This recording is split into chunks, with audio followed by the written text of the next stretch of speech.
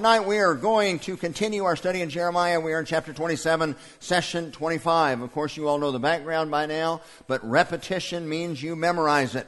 I could ask John Lash right now to tell me about the mountain peaks of prophecy, and he could tell you as well as I can because he has heard me talk about it so many times. So remember, Jeremiah was a patriot, and he was a God-fearing prophet. And of course, because he was preaching repentance to the Jews, he was accused of being a traitor because he was saying the temple is going to be destroyed. He was hated by his own people. Now, of course, we talk about 3 conquests of Jerusalem that we will reference tonight. And it's important to understand that Jerusalem was literally destroyed over a period of 19 years. There was the first subjugation in 606, where Jerusalem became under the control of Nebuchadnezzar and Babylon. At that time, just a few thousand of the key leading individuals, members of the king's household, some of the wealthiest, some of the men of influence, were taken back to Babylon and incorporated into the leadership of Nebuchadnezzar's empire. Then, 11 years later, after there had been a decision to align with Egypt and quit paying tribute to Nebuchadnezzar, there was a second subjugation. And again, the city wasn't destroyed at this time. At this time, you had about 10,000 blacksmiths, upper middle class, small business owners that were taken back. And Ezekiel was taken this time. And then finally, in 587, after a third rebellion, Jeremiah was there through this whole period of time. The city was leveled, the temple was destroyed, and millions of Jews were taken captive or killed. So these 3, what we call 3 of the major prophets, were contemporaries, with Jeremiah being the senior. Daniel being taken in that first conquest, ministering inside, actually rising to number 2 in the empire under Nebuchadnezzar. And then Ezekiel taken 11 years later and ministering to the refugees in a city called Tel Aviv, about 50 miles south of Babylon. Now, Jeremiah's ministry was a long ministry and what we would consider as fruitless. There wasn't a lot of evidence of any success as far as his mission. However, he was faithful to do exactly what God called him to do. He preached for about 40 years, beginning in a good time during the midst of the Josiah Revolution, or the Reagan Revolution, Josiah Revolution, literally, and then all the way through the subjugation, and then the rule of very poor leadership, godless leadership. Now, chapter 27, 28, we're going to get through tonight. A confrontation takes place between Jeremiah and false prophets in front of King Zedekiah, the political administration, and in front of the priesthood right in the temple court. This is a time of conflict, a time of right versus wrong, and there's always conflict when there's truth trying to eradicate error. And this took place, as you can see down here in the timeline, during midway or the early part of Zedekiah's 11-year reign. So, chapter 27 and verse 1. And in the beginning of the reign of Jehoiakim, the son of Josiah, king of Judah, came this word unto Jeremiah from the Lord, saying, first of all, chapter 27 and 28 clearly take place during the reign of Zedekiah. This is not in the Septuagint. It wound up being in some of the copies through the years and wound up being incorporated into the English text. Now, let me tell you what the Septuagint was. The Bible was written in Hebrew. Of course, it began being written down by Moses, then through Joshua, then through the major minor prophets, through Jeremiah wrote a substantial part of the record of Kings and Chronicles, and it was all in Hebrew. By 330, Greece ruled the world. You remember Alexander the Great.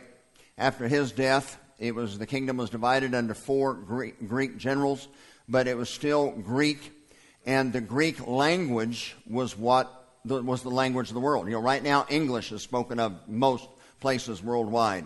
Even you go into Muslim countries, even to Oriental countries, and English is still a language that's universal. Well, at this time, Greek was the universal language.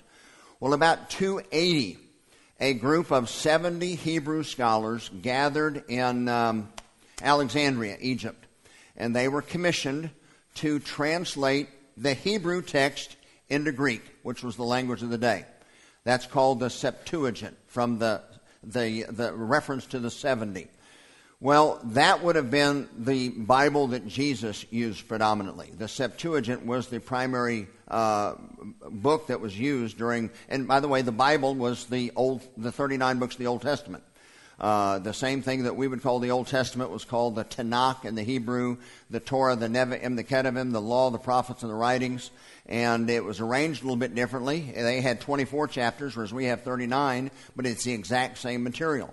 In the Septuagint, verse 1 isn't there. There's really not a great explanation other than this verse 1 of chapter 27, is the exact verbiage of verse 1 of chapter 26.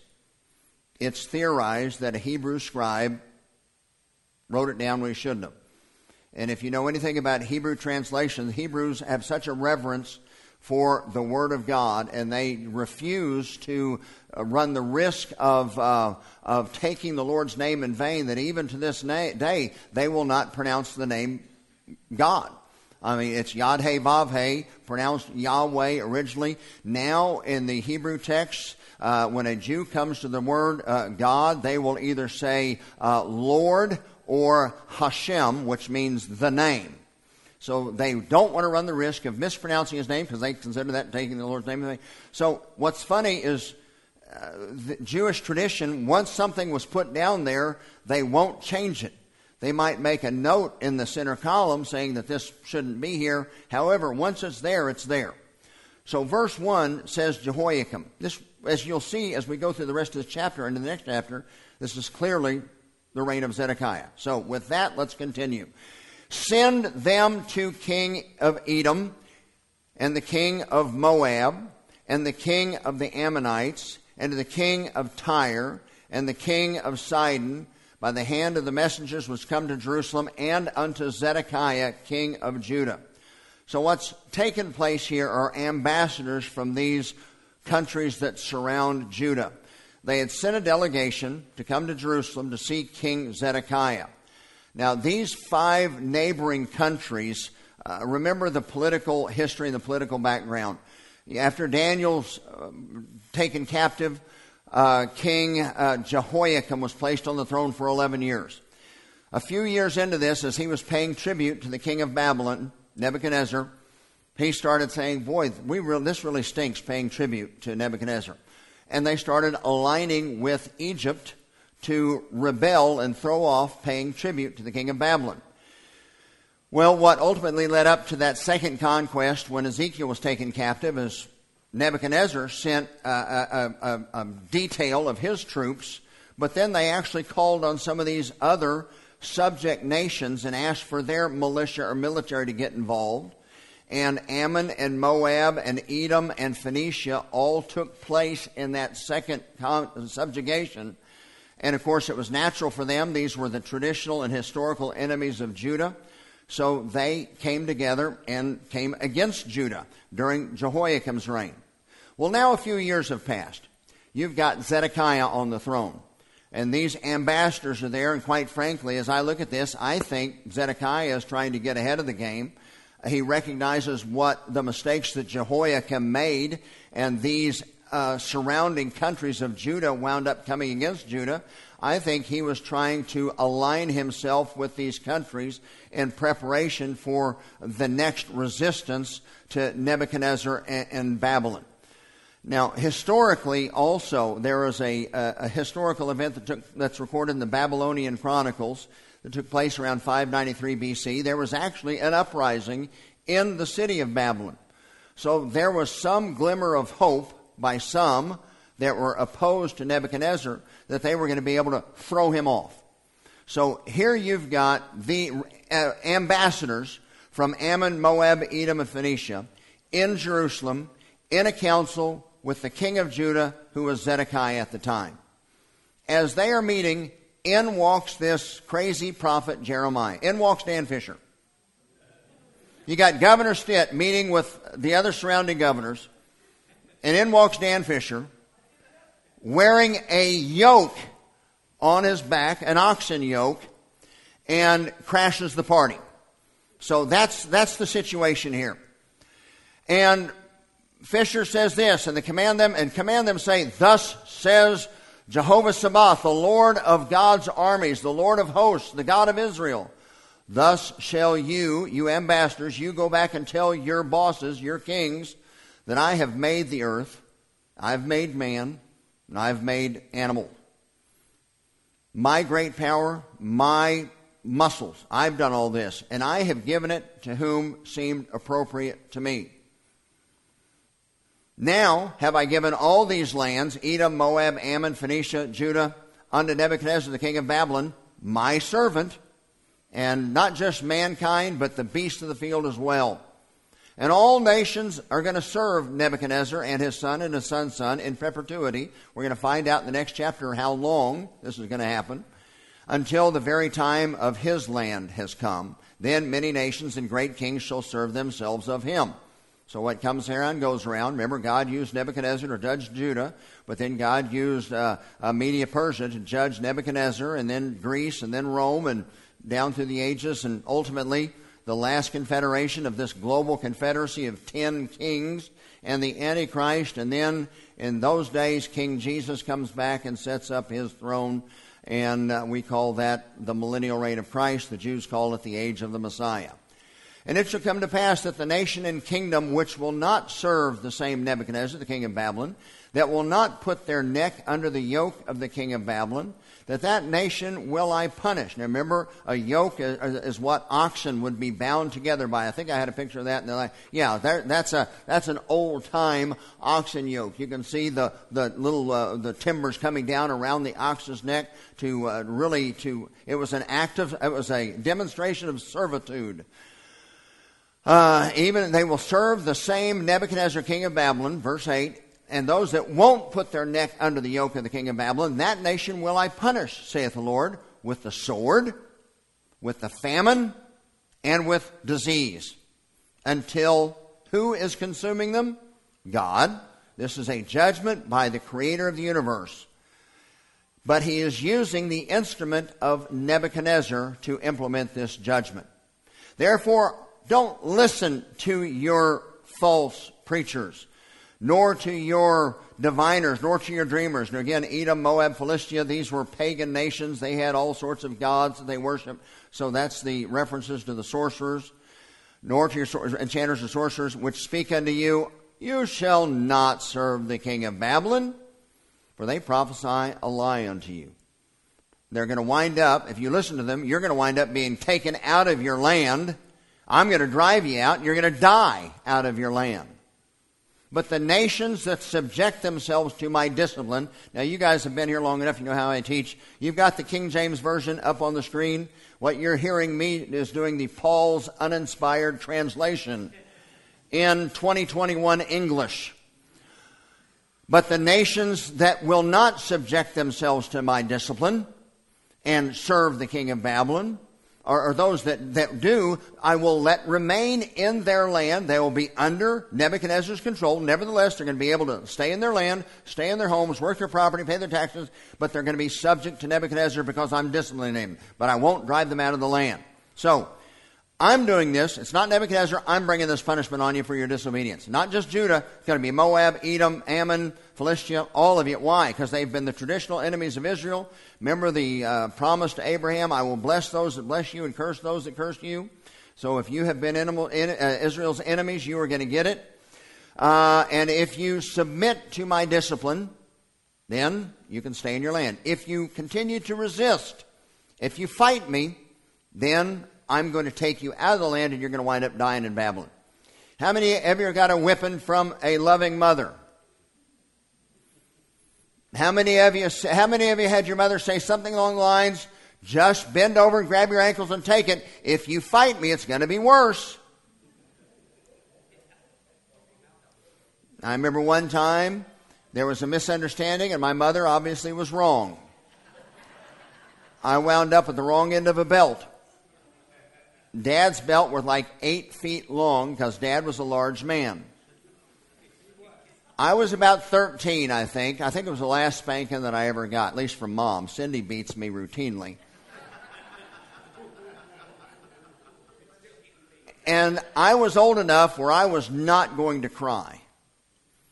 How many of you have ever looked up the word stubborn in the dictionary? If you have, you will find my mother's picture there. Mom was determined that she was not going to stop until I did cry. Just before I lost consciousness, about 40 lashes later, I finally decided to see things her way. So the point is, if you resist me, you're just going to make it worse. That's what God's saying in this situation. Verses 12 through 15, now we're going to see two contradictory messages by two contradictory men of God. First, you've got you've got Jeremiah. I spake also to Zedekiah, the king of Judah, according to all these words. I didn't just speak to these other ambassadors. I spoke to King Zedekiah. Bring your necks under the yoke of the king of Babylon and serve him and his people and live. Now understand, this is kind of a tough deal. Remember in the book of Judges, there were many times where Israel, the nation, the 12 tribes, were punished because of disobedience. And there were many times where God sent a Samson to rise up and resist and throw off the yoke. There was Gideon that God sent to rise up and throw off the Midianites. But here, God's saying, don't resist. You've had this coming for a long time, actually 70 years, because they had not kept the sabbatical year for a total of 70 years, so 490 years in total. God said, this has been a long time coming. I'm going to give it to you. You take it. So Jeremiah says to the king of the Jews there in Jerusalem, you are to bring your neck under the yoke of this Gentile king. And you're to serve him and his people, and if you do, you're going to live. Why do you insist on dying, you and the people? By the sword, by the famine, by the pestilence. Because the Lord has spoken against the nation that will not serve the king of Babylon. Therefore, king, don't listen to the words of these yahoos, these false prophets that are telling you, you will not serve the king of Babylon, because they're lying unto you. God has not sent them. They prophesy a lie in God's name, and as a result, he's going to drive you out of the land, and you're going to die out of the land. And these prophets are working against you. Now look at this just as a moment in passing. You've got two groups, both claiming to speak for the Lord, but their message contradicts. One's telling the truth, one's lying. Obviously, there's a conflict between the truth claims of God and the false claims of Satan that goes all the way back into Eden when Lucifer showed up to Eve and said, did God really say this? And we had a battle of truth claims. We have a lot of similar conflicts today. For example, I'll give you one in passing. You've got pastors that promote the LGBT agenda. You've got pastors that oppose the LGBT agenda and say that God created sexuality to be held sacred only within the safe boundaries of marriage between a husband and wife. Period. No exceptions. Well, those messages are contradictory. Both are claiming to be ministers of God, but both can't be right. Who is right?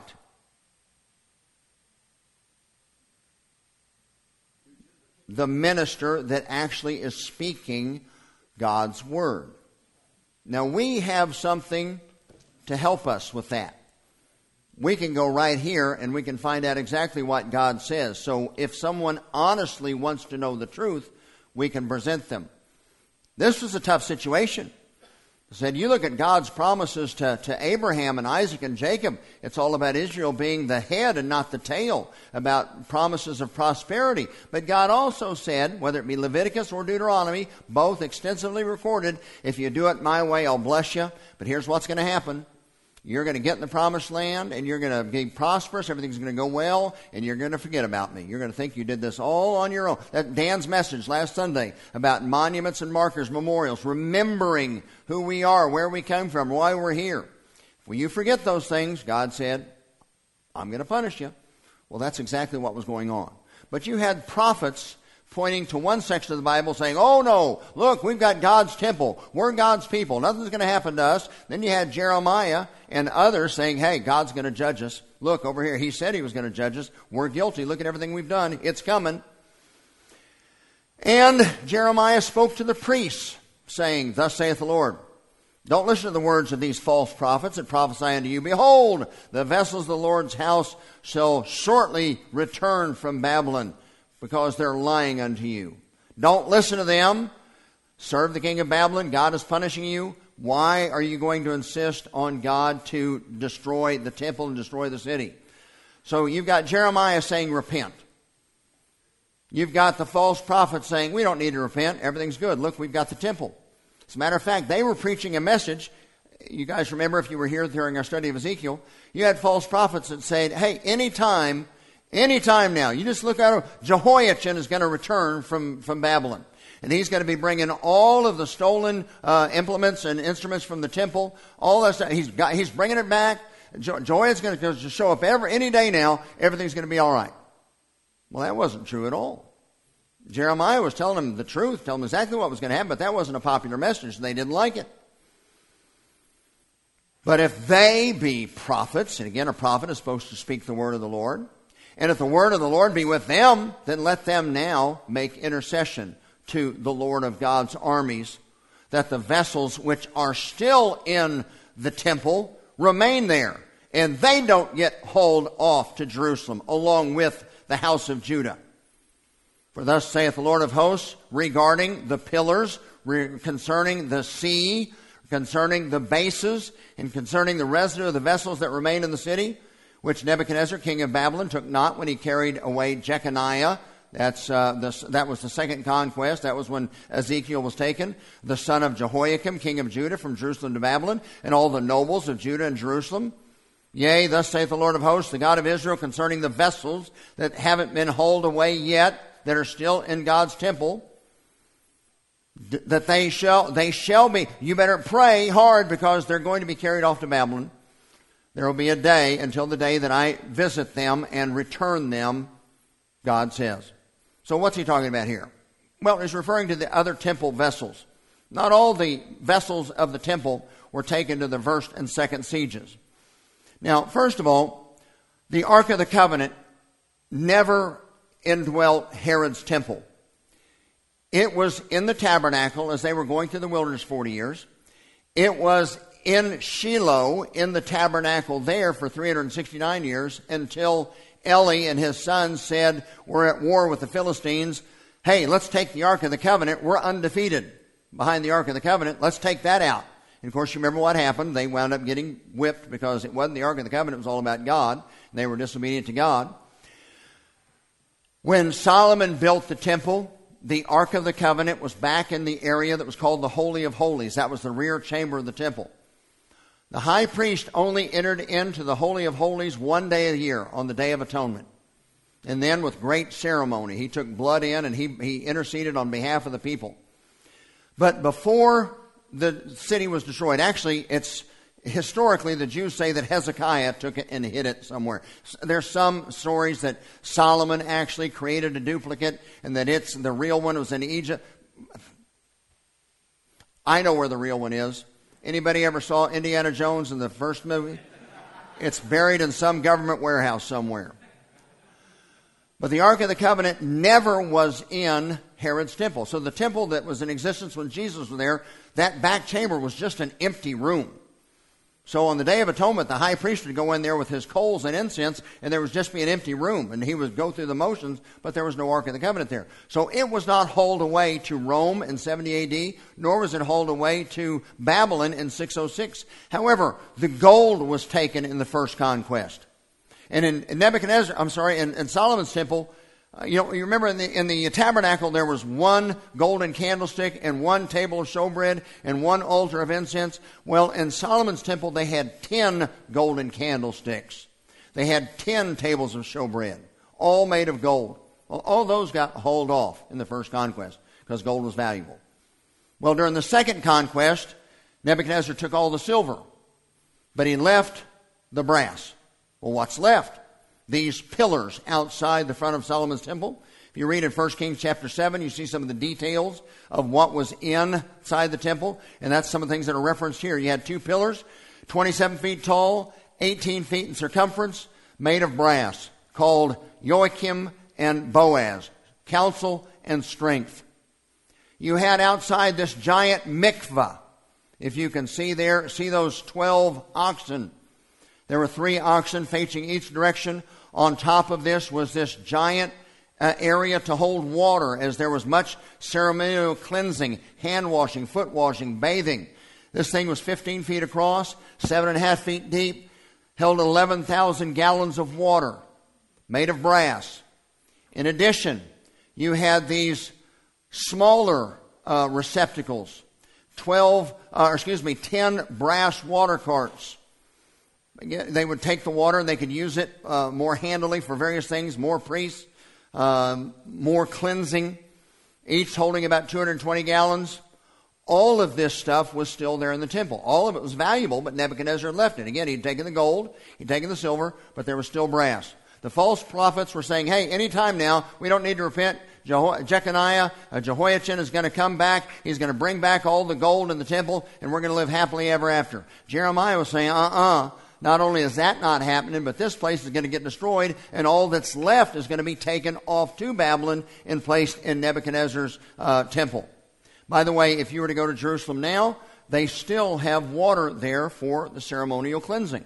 You can see this walkway. This actually is on a slope descending down from the upper terrace to what's called the Wailing Wall, or the Western Wall.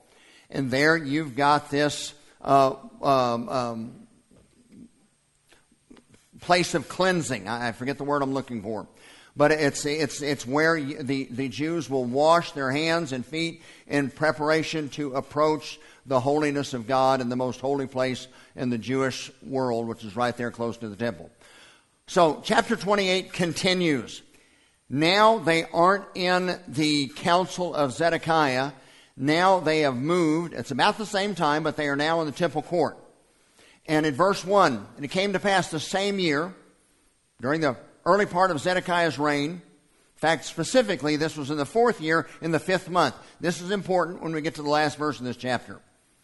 Hananiah, the son of Azur the prophet, which was of Gibeon, spoke unto me in the house of the Lord in the presence of the priests and of all the people. Hananiah was contradicting Jeremiah. He was obviously a false prophet. Now, Gibeah, this being a Gibeon, he was from a city that, if you go back and you read it, when Joshua conquered the land, was one of the cities that was set aside for the priesthood. So it is assumed that Hananiah was of the priesthood. Jeremiah actually was of the priesthood as well.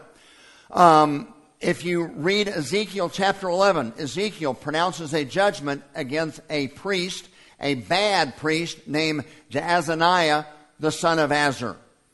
It is logical to conclude that Hananiah and Jaazaniah were brothers, sons of Azur from the city of Gibeon. Both wicked, false priests. And Hananiah was not just a priest, but he was a false prophet. He was falsely speaking on behalf of the Lord. Verse 2, thus speaketh the Lord of hosts. So this is what the false prophet Hananiah is saying. He's saying, God said, I have broken the yoke of the king of Babylon. Now remember, previous chapter, you had Jeremiah walking into this meeting of political leaders from 6 countries wearing a yoke. Well, that's a visual. That's one of those that'll burn in your mind for a memory. He walks in wearing an ox's yoke. Says, you're all going to be wearing one of these. Matter of fact, I've made copies of these for each of you to take back to your kings and let them know you're all going to be wearing one of these. Well, Jeremiah is still wearing this. What a miserable job he had. He had to wear this thing a while around town as a visual reminder to the Jews of what was coming. Now you've got Hananiah standing in the court of the temple saying, God has told me I have broken the yoke of the king of Babylon. In fact, in less than 2 years, I'm going to bring again to this place all the vessels that have been taken out of the Lord's house, that Nebuchadnezzar, the king of Babylon, took away from this place and carried to Babylon. And I will bring again to this place Jeconiah, the son of Jehoiakim, king of Judah. And remember, he was the king that was taken captive. Zedekiah was not in proper authority. He was a puppet king placed there for Nebuchadnezzar's stead. And obviously, Zedekiah would have a hard time gaining the legitimacy of his reign because, one, he wasn't proper in line to rule. Kind of like this, never mind. And then secondly, you got some of these false prophets that were supposedly on his side saying that he wasn't really the legitimate king, that any day now Jeconiah was going to return and we can get rid of Zedekiah, this bozo, and put Trump back on, and get things back in order. Okay. Within less than 2 years, Jeconiah is going to return and going to bring all of God's instruments back here, along with all those that have been taken captive into Babylon. For God said, I'm going to break the yoke of the king of Babylon. So clearly contradicting what Jeremiah had said. Now here's another visual. You can see the 10 basins of water. You can see the larger, the golden or the brass sea there, and the 12 oxen. You can see the altar, and again the pillars and everything. A depiction of Solomon's temple. In verse 5, then the prophet Jeremiah said unto the prophet Hananiah. By the way, one's a legitimate prophet, one is a false prophet, both identified as being spokesmen of God. In the presence of the priests, and in the presence of all the people that stood in the house of the Lord. So this is a good audience. Even the prophet Jeremiah said, okay, so you had Hananiah saying, oh, we got nothing to worry about anytime now. Jeconiah is going to come returning, and he's going to bring all the stolen items back to the temple. Everything's going to be good. What did Jeremiah say? Jeremiah mocked him. He said, amen. Truth. Amen. May it happen just as you. Boy, I hope so. I love your version of the story a lot more than mine, Hananiah. May the Lord perform the words that you have prophesied. May the Lord bring again the vessels to the Lord's house and all the people that were carried away captive from Babylon into this place. Nevertheless, you bozo, I added that, hear thou now this word that I speak in thine ears and in the ears of all the people. The prophets that have been before me, go all the way back to Micah and Isaiah and all the prophets of God, and before thee of old prophesied both against many countries, Edom, Moab, Ammon, Philistia. Oh, good grief. Where did Jonah go? Nineveh, and Assyria. Prophesied against many countries and against great kingdoms. They have prophesied of war and of evil and of pestilence. Remember, that's those judgments that God keeps talking about. The sword, the famine, and the pestilence.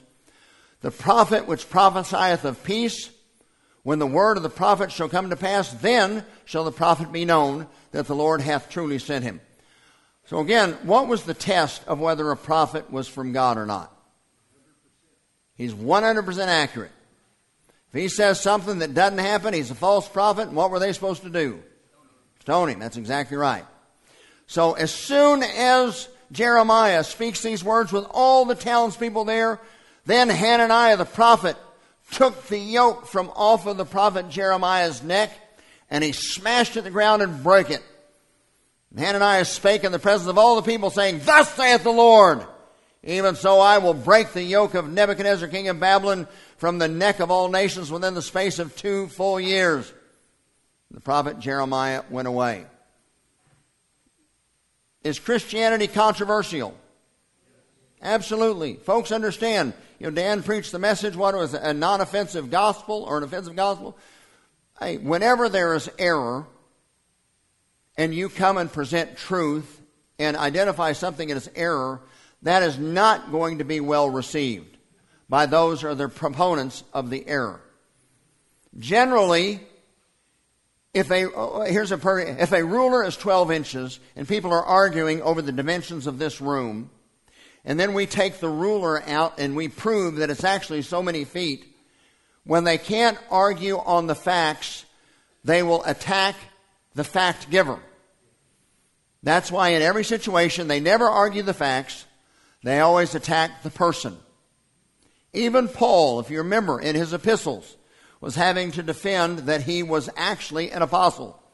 Because he couldn't argue with what he was saying, but they said, oh, Paul, he's not an apostle. He's just some fly-by-night. Oh, he has. So they try to attack credibility.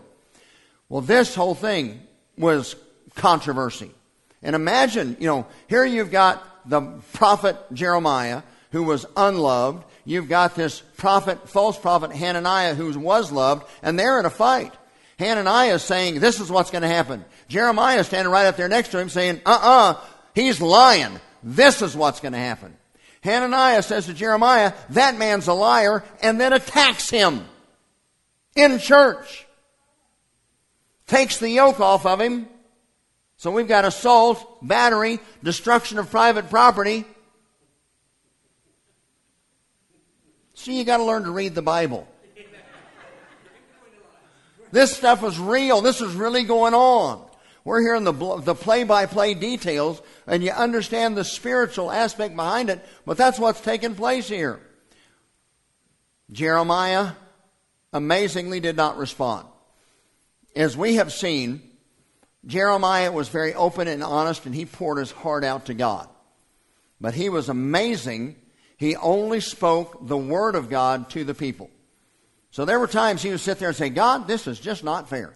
I don't know why you're letting this happen to me. I'm doing exactly what you said. Okay, but when it was before the people, it was thus saith the Lord. And it was never, let me give you my opinion. It was always thus saith the Lord. So here, he had spoken God's word. Hananiah had attacked him, taken the yoke and broke it, tried to counter what Jeremiah had said. Jeremiah was wise enough. God hasn't spoken to me to respond to this, so I will not speak. But it didn't take long before God did speak. Then the word of the Lord came unto Jeremiah the prophet. After that, Hananiah, the prophet, had broken the yoke off the neck of the prophet Jeremiah, saying, I want you to go and tell Hananiah this. Thus saith the Lord, you have broken this yoke of wood. That's not going to change anything. Actually, you're just making it worse. God will make for them, the Jews, a yoke of iron. In other words, this is coming. You cannot avoid it. For thus saith the Lord of hosts, again, Jehovah Sabaoth, Lord of hosts, is the Lord of armies. That is the Lord that attacked Jericho. The God of Israel, the warrior, who will show up again at Armageddon, by the way. I have put a yoke of iron upon the neck of all these nations, Ammon, Moab, Philistia, Edom, Phoenicia, and they will serve Nebuchadnezzar, king of Babylon. I have given him not just the people, but also their property, the beasts of the field as well. Then said the prophet Jeremiah unto Hananiah the prophet, listen to this, Hananiah. The Lord has not sent you, you false, lying sack. You can see that that's implied in there, can't you?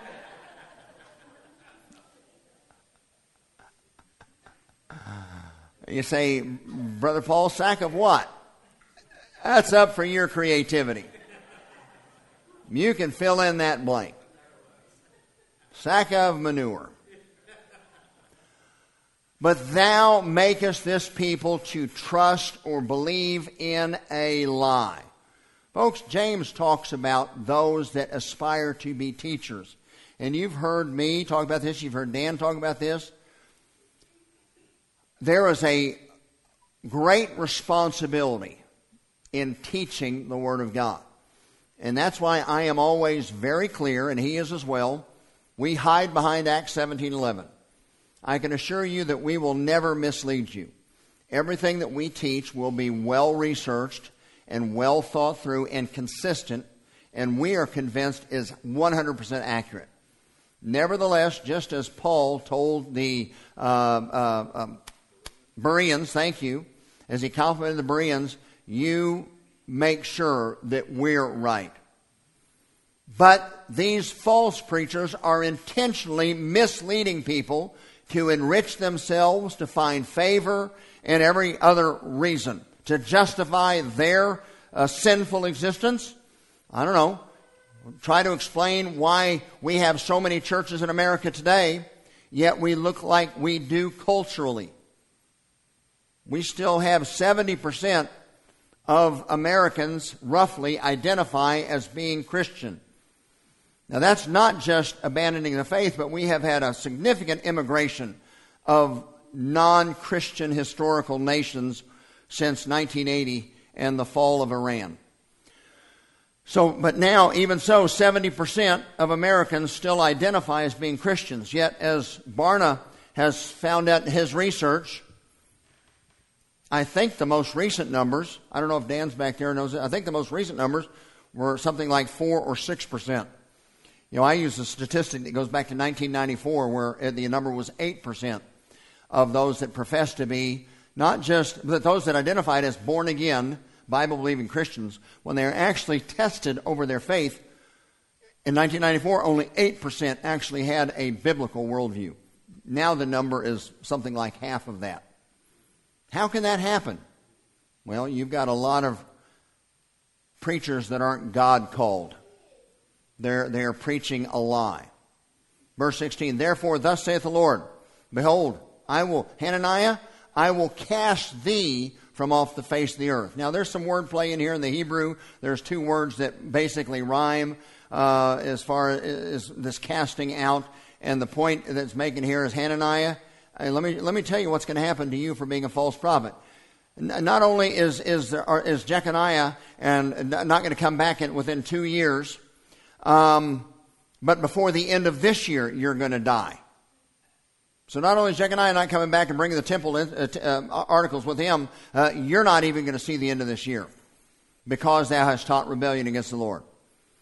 They didn't have to wait long. Verse 17, so Hananiah the prophet died the same year. Now you remember the first verse, it said the 5th month of the 4th year of the reign of King Zedekiah. We find out that less than 60 days took place from this confrontation in the temple where Hananiah took the yoke and broke it, called Jeremiah a liar.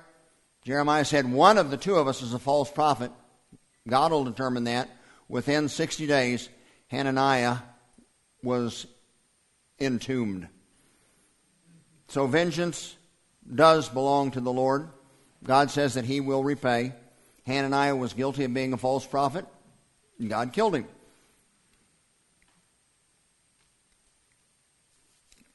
All right, we'll stop right there. We will pick up next week in chapter 29. Chapter 30 and 31, we're getting it. Well, all of this. I enjoy the study of Jeremiah so much.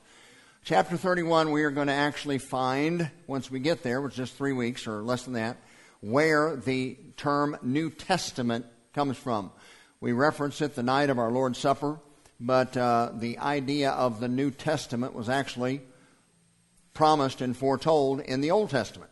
So we're going to come into some really wonderful passages of Scripture, many of which that you are probably more familiar with than some of these others of the 50-something chapters of the book of Jeremiah. So next week we'll pick back up in chapter 29.